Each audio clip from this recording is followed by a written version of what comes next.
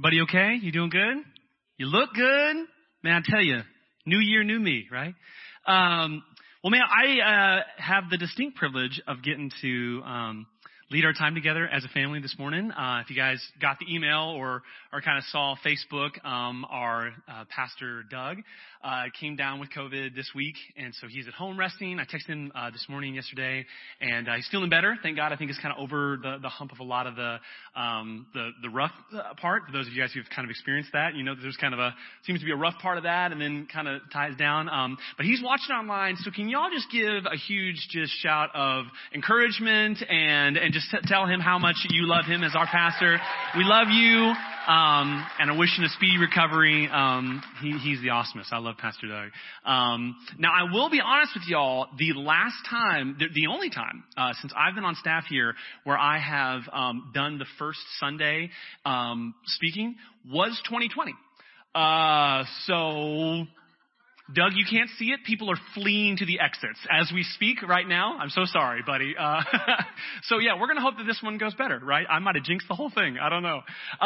So we are going to start a talk this morning. I think I'm really excited about from Galatians, and I've called this Life on Earth in 2021. Life on Earth in 2020 was pretty eventful. Maybe something that I think most of us would agree we've never seen before. Have gone through stuff, walked through stuff that we never expected, never thought. Saw God move in miraculous ways, some of us, and some maybe even still near the end of the year felt like, man, God, I'm really waiting for you to show up in some areas. So we're going to dive right in. I'm excited to do it. So we're going to go to Galatians chapter 5. So if you have a Bible or electronic device, you can go there. They're also going to be on these giant electronic Bibles here on stage if you don't have a Bible with you. So Galatians chapter 5, verse 17 is where we're going to start. It says this: the sinful nature wants to do evil, which is just the opposite of what the Spirit wants. And the Spirit gives us desires that are the opposite of what the sinful nature desires. These two forces are constantly fighting each other. So you are not free to carry out your good intentions.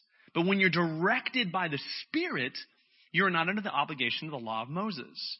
Verse 19. When you follow the desires of your sinful nature, the results are very clear. Sexual immorality, impurity, lustful pleasures, idolatry, sorcery, hostility, quarreling, jealousy, outbursts of anger, selfish ambition, dissension, division, envy, drunkenness, wild parties, and other sins like these. Let me tell you again, as I have before, that anyone living that sort of life will not inherit the kingdom of God. Verse 22, but the Holy Spirit produces this kind of fruit in our lives: love, joy, peace, patience, kindness, goodness, faithfulness, gentleness, and self-control. Gentleness and self-control. No? Nobody? All right. The fruit of the Spirit's not a lemon. Okay. There's some kids in here. We're going to have fun. Good grief. Okay, there we go. There is no law against these things. Verse 24. Those who belong to Christ Jesus have nailed the passions and desires of their sinful nature to his cross and crucified them there. Since we are living by the Spirit, last verse, 25. Since we're living by the Spirit, let us follow the Spirit's leading in every part of our lives. Can I pray for us? Jesus, we ask and invite you into this moment. Let this not be our words or some time when we just deliver some kind of monologue, but Jesus, let this be as a family coming together around your word at the beginning of a new year. But God, we pray at the beginning of a new season in our life, in our ministry, in our church, in our family. And God, we ask that you would be given all the praise and the glory in this moment. In your name, amen. So there have been a couple of moments in my life, I think, where I look back and go, I made the wrong decision. Maybe you can relate to that. Or maybe there was two options presented to me. I had this conversation with my son the other day, like, but you had two options and you chose the wrong one, my brother. Like you ever been in that moment? Like if I could go back, like there was two paths that very clearly diverged and I definitely took the wrong one. One time in particular, I think that led to bodily harm, was when I was a kid, I lived in West Virginia. And had a buddy of mine there named Zach. And Zach, man, was just kind of this adventurous guy, like very outdoorsy. Like right now, I think he works for the FBI and has a wood shop on the side. Like he's just that guy. Has so much cool, just outdoorsy and manly, all the things that I'm not. And so we were really good friends. And I would go over to his house a lot, and he'd show me like, this is what this is like. This is what mountain biking and all this stuff. I'm like, oh, cool. Do you get dirty? I don't think I would like that. And so we go and we hang out. And this one particular time, I remember Zach had a moped. He had gotten a moped. His dad had found one at some kind of rummage sale or something, right? And had this moped, and it was just this gorgeous beauty. And for those of us, I think we were 8, 9 years old. I mean, this thing was like the Harley Davidson of moments right there. We were just so excited. And so he had been like, driving around he had a huge backyard with like, acres and acres and stuff in West Virginia. And so he would do that. And he's like, man, you have to try this. Like, this is the thing, man. Like, you are not going to believe how fast this thing goes. Like, you feel like you're flying, like you're like an adult. It's awesome. I'm like, okay, dude, sign me up. This sounds great. So he goes, let me show you how it works. And so he gets on and he, does it. This is the throttle, right? It's like a real motorcycle. Wow, that's awesome. And so you pull that back and you go faster, right? Make sure your feet are here. The brake is here, and da-da-da-da. And so he shows me, he goes, all right, I'm going to do a test. I'll show you where to go. And you just watch what I do, right? So I stand back and hear, he goes off. And he does this thing. I mean, he's whipping his tail back and forth, right? All over the thing.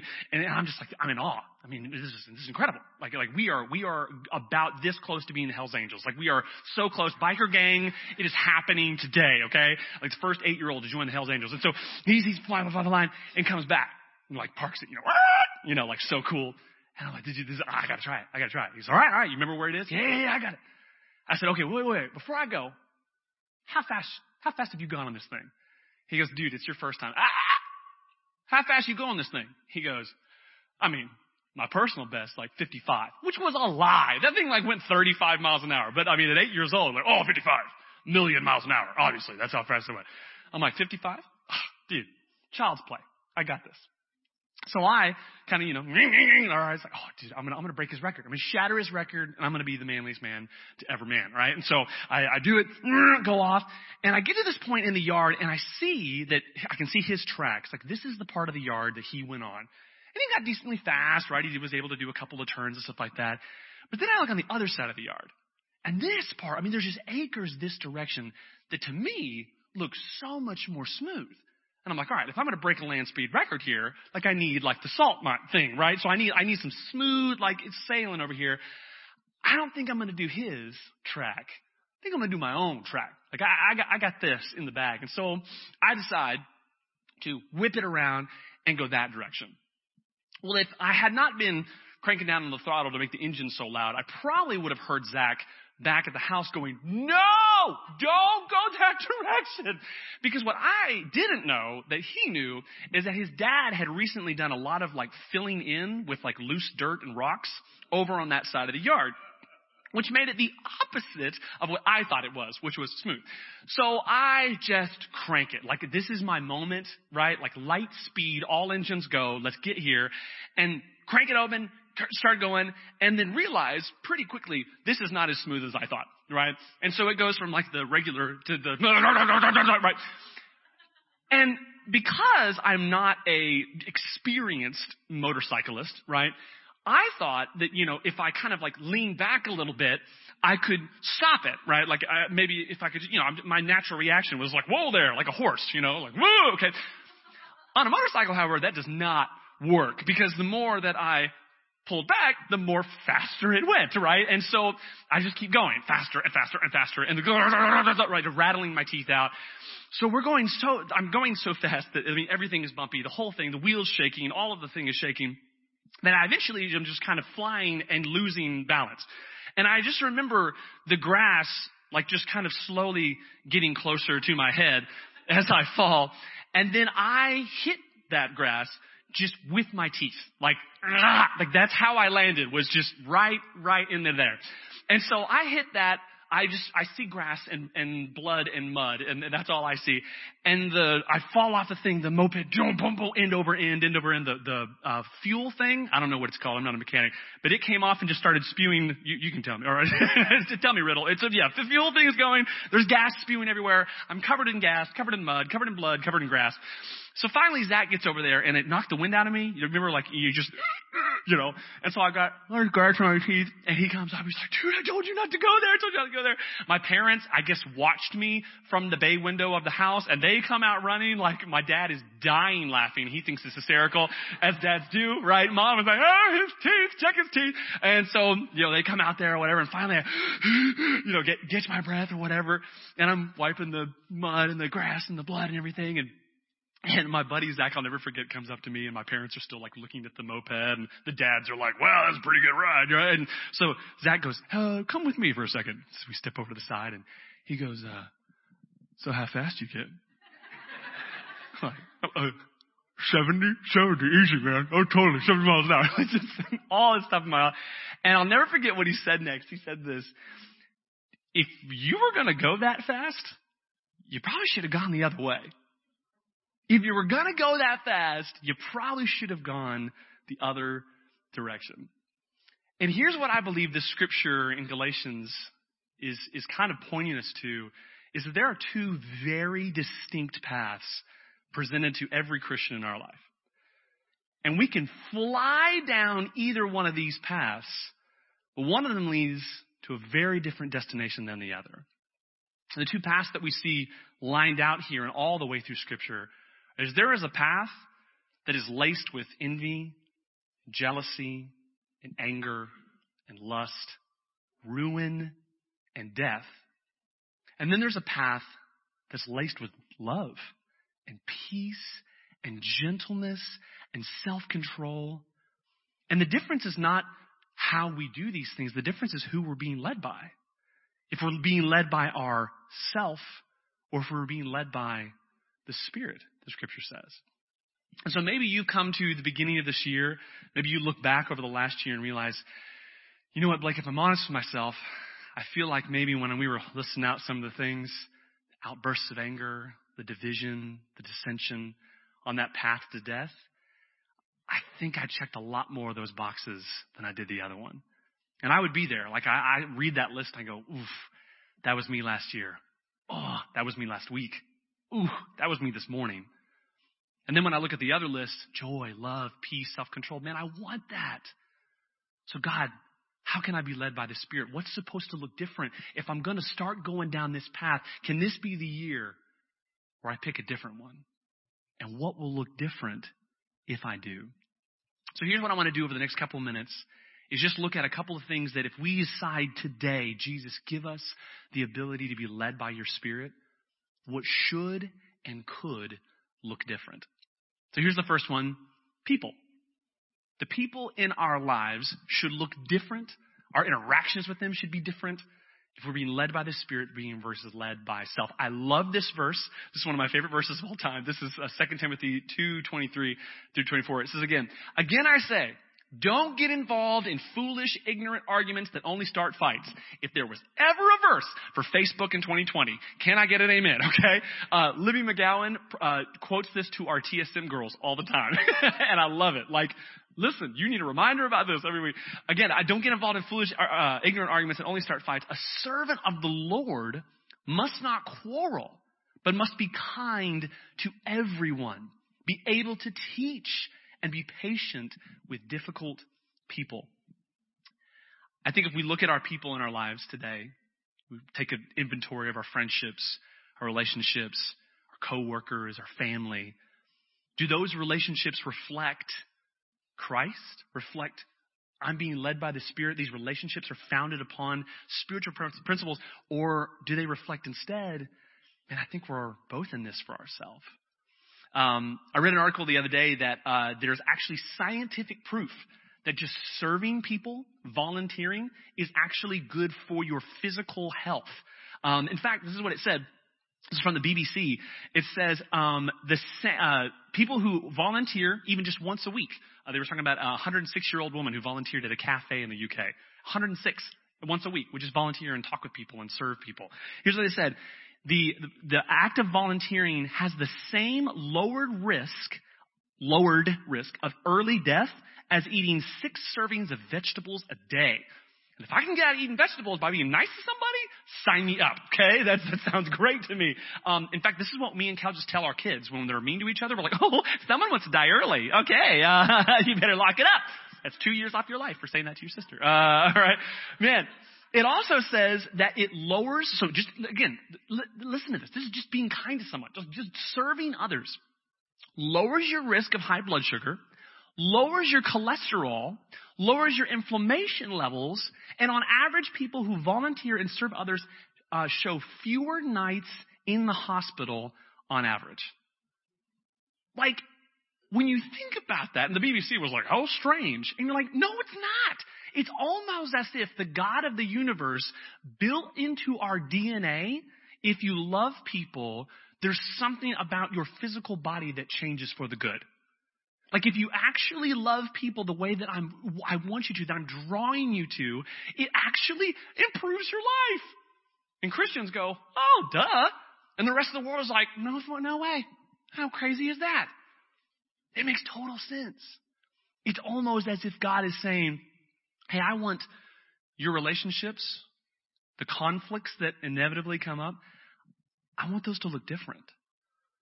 Like I want that fight that you have when the holidays happen, right? And that one relative, man, I can't believe she would say that in front of my kids. I can't believe he started talking about that. And God is saying, well, hold on. Like, I believe that this is supposed to be some. I want that person. I want this conflict to look different. When changes in those relationships happen, inevitably, that person passes on, or that friendship just moves in a different way, or kind of grow out of that space with each other, we're supposed to handle that differently. It's almost as if God is calling us to treat others the way that He treated us. We have these 2 very different paths, and every single person in humanity was on the path of death, the path of envy, envious of God. That's what got us in the mess in the first place, right? Adam and Eve, we were envious of God. And when we were envious on the path of death, He said, I'm going to show you love. When we were jealous of God, I wish that I want to be Him, He showed us kindness. In our own lives, man, if we allow the Spirit to lead us, could our relationships look like that? When that coworker, she makes me want to have outbursts of anger. And God says, but I want you to show her kindness. Oh, but he always gets the promotion before I do. But I want you to be gentle with him. But I just, when she starts talking about that and everything, I just can't. But I want you to show kindness and love, and peace, patience, have patience. Could our relationship look different this year? If you find yourself like I do, so many of my relationships, man, I see a lot of these. I think a lot of that relationship is careening down a path to death, ruin, heartbreak. Jesus, will you lead me by your Spirit to instead have that relationship look like you, look like led by the Spirit, that relationship would be defined by the fruits that you're providing by your Spirit. So, our people, depending on what path we choose, are going to look really different. Here's the other one. Our perspective. Our perspective will look radically different depending on what path we find ourselves walking down. Even as believers, right, we find ourselves drifting towards that constant struggle. The sinful nature always wants to do the opposite of what the Spirit leads. Here's 1 Thessalonians 5. It says this, always be joyful. Never stop praying. Be thankful in all circumstances, for this is God's will for you who belong to Christ Jesus. I remember somebody once told me, and they kind of quoted this verse, and they go, now here's the deal. One of the most important parts of this verse is this word right here. Okay, thankful in. Because it doesn't say for. And I thought that was like, wow. It doesn't say thankful for all circumstances. God, thank you that I got COVID. God, right? Like, God, thank you that I got laid off. God, thank you that family member spewed their hateful political jargon over me and my family while we were at Thanksgiving dinner, right? Instead, there is thankful in all of circumstances. God, I lost my job, but God, I know you're still on the throne. And God, I'm believing and I'm expecting that you have something here. God, I'm thankful for what you are doing in my life. God, I lost a family member. I lost a friend to this disease.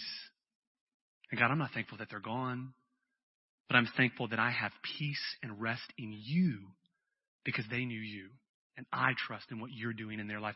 God, you see how that changes? The perspective is different when we say, I don't have to fake it, right? Oh, thank you for this, right? It's no, God, if I'm being led by the Spirit, then I'm trusting you fully that whatever this circumstance is, God, give me your eyes to see this is bigger than me. And for some of us, that might be easier than others. Anybody in here think you kind of have more of an optimistic personality, right? Maybe that's you, right? Same. Okay. If you guys know the Enneagram numbers, that's kind of a personality thing. I'm a 7, which is no negative feelings, but you already knew that, right?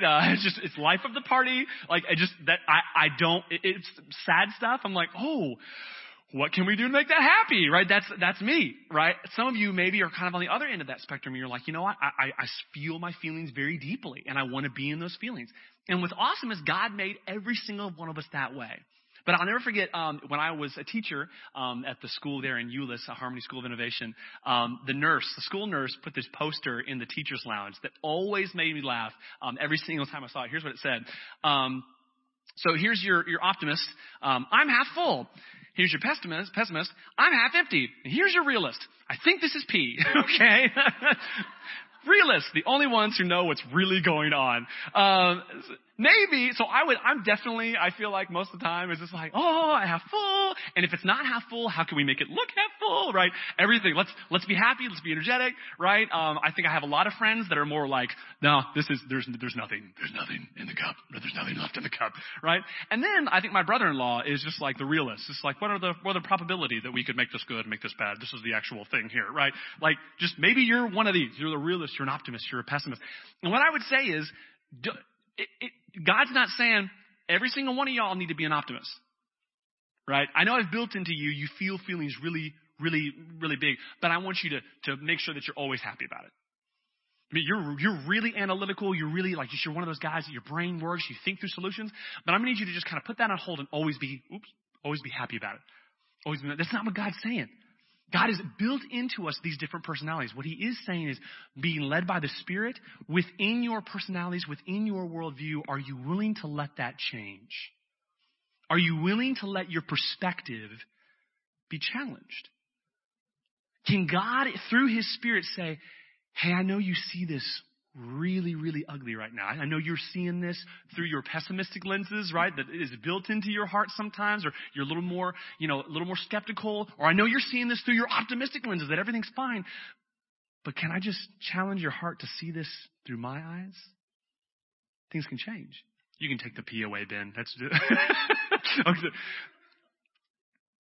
Are you willing to be challenged with that? Are you willing to allow God to say, hey, I know that you see this way because I built you that way and it's beautiful, but are you willing to let me take control of this? Are you willing to give me, to allow me to give you my perspective of this? Because I think you'll see it very differently. What happens when your perspective is challenged? By either God or God using other people to do it.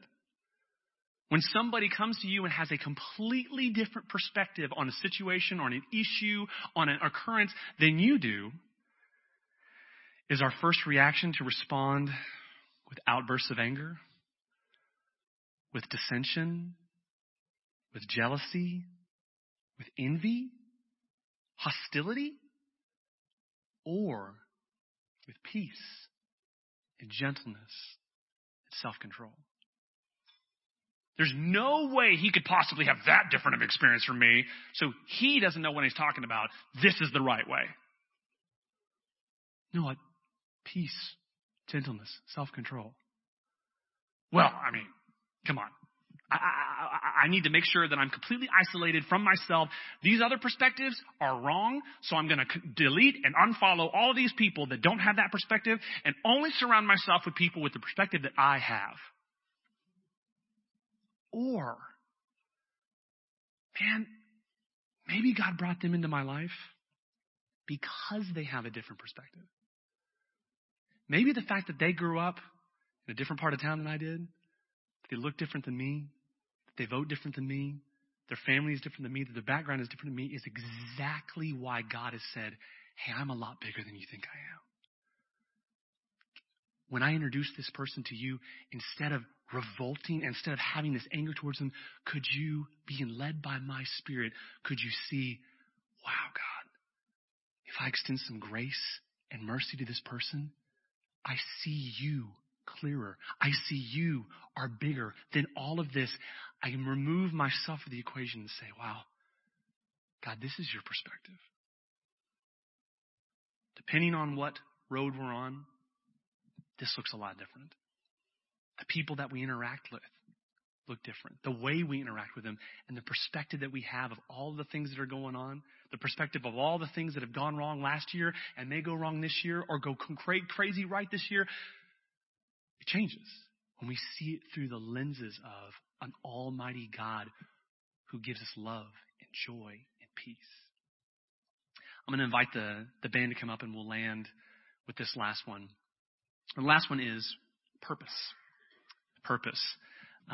Here's Romans 8:6.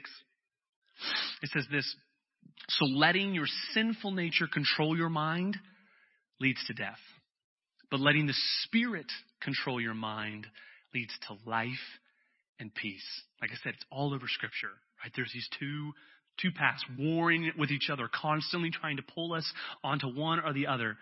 One being led by the Spirit, one resulting in life and peace and joy and love, and the other one leading to death, destruction, ruin. I was at a wedding a couple of months ago, and we were hanging out with kind of as the bride and groom were coming in. One of the groomsmen came up to me, and he said, hey, what's your name? I told him Blake, whatever. And his first question, like I've never met a person like this before, but he said, hey, what's your name? And after he said his name, usually the next question is like, oh, what do you do? Like, do you have any kids? Or, why are you here? How do you know the bride and groom? No. This guy said, hey, what's your name? So what's your passion in life? And I'm like sitting here like trying to put like hors d'oeuvres on my little like plate. I'm like, what? He goes, what's your passion in life? Have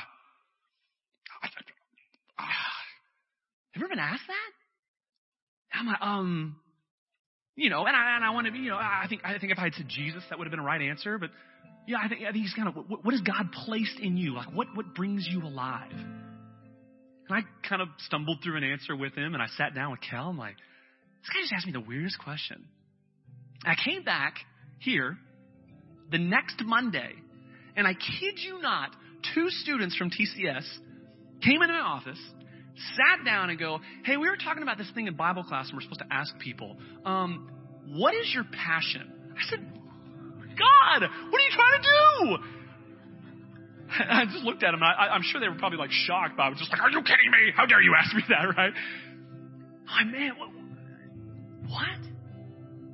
I watched Soul this weekend, if you guys have seen that. No spoilers, but we watched it the other day, and their question is, what's your spark? I thought it was really cool. Like, what's the spark? What's the thing that makes you come alive when we add that in to your soul? And maybe you have some things that came to mind.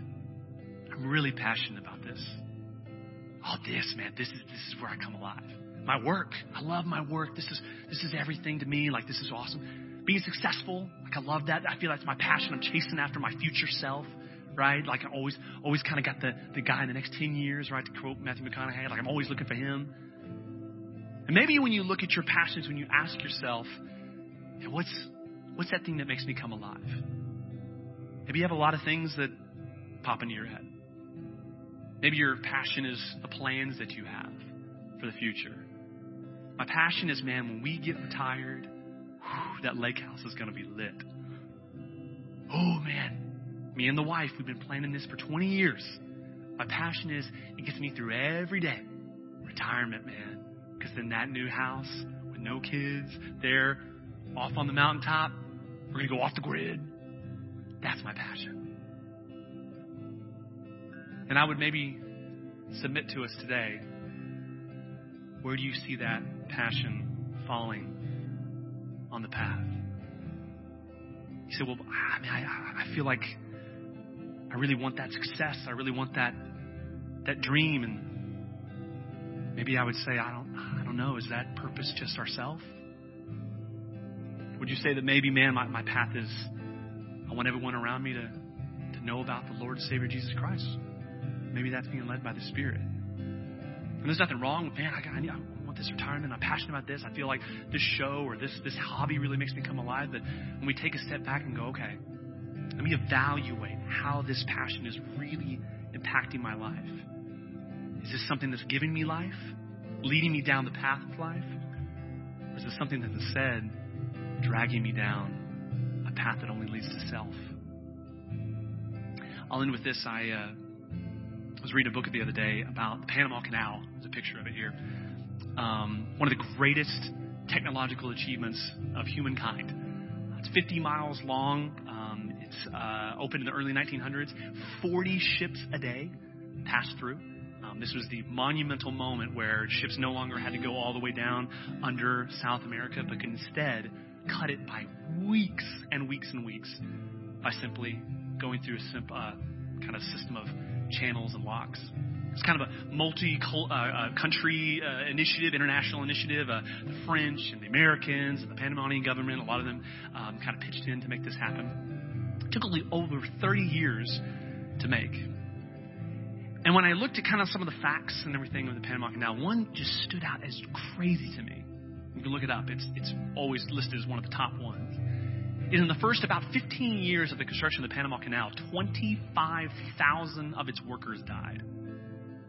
25,000 workers, not like just people, whatever, like 25,000 workers. And when I read that, I thought, oh man, like you've heard like the stories of the Hoover Dam of, like, oh, people fell in or this, that, and the other. And I started researching, and actually the vast majority weren't killed by some construction accident. They're killed by a disease. Specifically, something that the French and Americans had never really encountered before, which was yellow fever and malaria. Hospitals were full of workers constantly. It seemed like it would never stop. And at the time, in the late 1800s, they didn't know what caused it. In fact, some people thought that as they were digging into the ground, there must be some kind of gases that were bubbling out of the dirt that must have made certain workers sick, and that's why they had to go to the hospital. And eventually, it started to become, as they dug in to the ground, they also found these giant ants. And they thought, that must be it. It must be the ants. As our workers dig down, these ants are ingesting this toxic dirt, and they're touching our guys, or they're biting or whatever, and that must be what's happening. We've got to stop ants at all possible costs. So they went to the hospitals, where hundreds and hundreds and thousands of their workers were being shipped every single day. And they decided to do a couple of things to try to stop the ants from giving their workers malaria and yellow fever. They went out into the fruit gardens that were in the around the hospital, and they dug little trenches.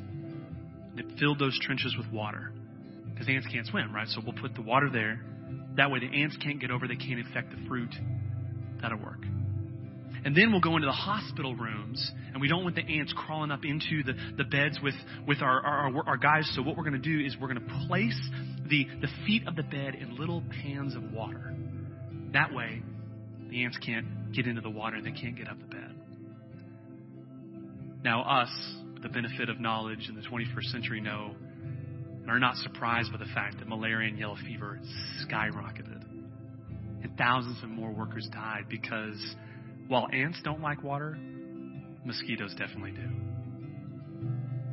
And this is what struck me while reading this, is what they thought was keeping them alive was actually killing them. What they thought was keeping them alive was actually killing them faster. And maybe as you look at your passions and the things that are fueling your life right now, Like, this is what gets me up in the morning. Jesus, this is what is it. This is what I'm doing. This is my life. May I submit to you that maybe at the beginning of this year, we can take a look at those and go, actually, Jesus, is what's keeping me alive actually hurting me? I really want to be connected, which is why I'm always on my phone. I'm always on social media. Like, I just live for this. I'm always on there. I live for all these things. And yet I'm surprised when I find myself really isolated. Jesus, my anger is justified. You don't know what they did to me. My anger is justified. I deserve to be angry. It fuels me. And what I find is I'm actually allowing bitterness to wreck my heart. I'm just an emotional person. I just go where my emotions take me, and I live for that. I just live for the passion. I live for that spark in me. Instead, I feel like I'm being driven by my emotions. I really want to be successful. Jesus, give me that success. Give me that promotion. Give me that next step. I want to be successful. But maybe I'm really just filled with greed. It was just a joke. I'm a jokey person. It's not that big of a deal. I live for the jokes. I live to be the funny guy. But have I trampled across other people's feelings in the meantime? I really want the companionship. I live for people, for relationships. But have I just made myself dependent on others? Or even worse, allowed lust to drive those relationships? You see, the people finally figured out that if you remove the water and you put up mosquito nets, that it would save countless lives. The final 10 years of the construction of the Panama Canal, a fraction of hospitalizations and deaths. And maybe this is a moment as we stare a new year in the face to say, God, will you look at my passions? Will you give me your perspective of what has been lighting my fire, what has been getting me up out of bed in the morning? God, and would you let me see what path that's actually bringing me down? Am I moving towards you? Am I moving towards self? Am I being fueled by, when I boil it down, greed, anger, division? Or am I being fueled by love, compassion, kindness, self-control, faithfulness, goodness? Jesus, please let me see that in my heart today. Let this be our prayer as we close. Jesus, give us your passions, perspective, and heart for people. Say that with me again in your heart. Jesus, give us your passions, perspective, and heart for people. Let me pray for us. Jesus, I thank you so much, God, that you make it so clear. God, there is a way following after our own sinful desires that leads to death. And it's so easy. It's so easy. It's literally natural to walk in envy, to walk in anger and division and lust and all of these things. God, it's so easy. Jesus, we ask today that through your Spirit and through your Spirit's leading, God, we would see people in our lives changed. We would see our perspective of the events around our life change, God, that we would see our purpose and our plans change because you alone give us life. God, help us to follow after you. Do what only you can in our hearts. God, we bring nothing to the table but open hands. We love you. We praise you. In your name.